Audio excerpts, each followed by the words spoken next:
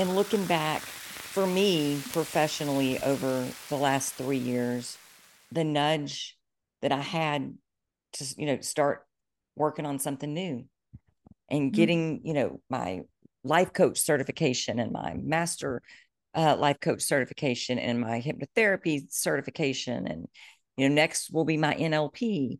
And I've find myself in this space now where I'm realizing why it was important. And had I sat on my ass, and I told the doctors this, we had a meeting early this week, and I said, if I had sat on my ass and just coasted through COVID and with all that time that I had, I wouldn't be here doing what I'm doing. This would not be a thing.